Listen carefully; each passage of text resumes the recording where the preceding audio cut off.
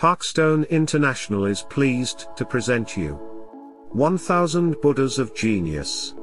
Written by Thomas William Rhys Davids and Victoria Charles. All living beings are Buddhas and have wisdom and virtue within them.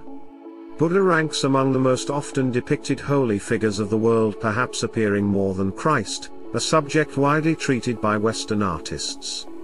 Venerated in all the nations of Asia, and even beyond, his image took form along the Silk Road, the birthplace of many schools of Buddhism. Indeed, the Buddhist religion recognizes many Buddhas representing various traditions, such as Buddhism of the ancient teaching, Theravada, of the Great Vehicle, Mahayana, and Tantric Buddhism, Vajrayana.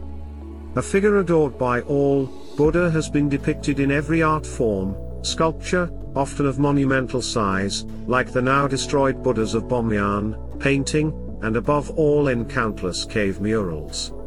Perfect for all those passionate about Asian art, from neophytes to Buddhists, this fascinating work invites the reader to discover or rediscover Buddha, his history, his codes, but also his innumerable faces through 1000 representations selected from among the most beautiful works held in the world's greatest museums.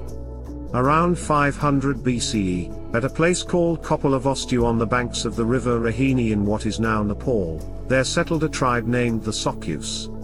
The river rose 30 or 40 miles to the north of their settlement in the spurs of the mighty Himalayas, whose giant peaks loomed up in the distance against the clear blue of the Indian sky.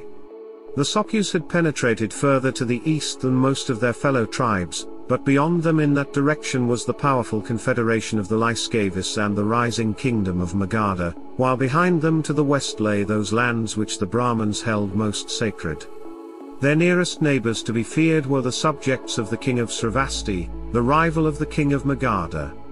It was this rivalry more than their own strength that secured for the Sokyus a precarious independence, but their own hand was strong enough to protect them against the incursions of roving bands from the hills, and to sustain them in their quarrels with neighboring clans of the same standing as themselves.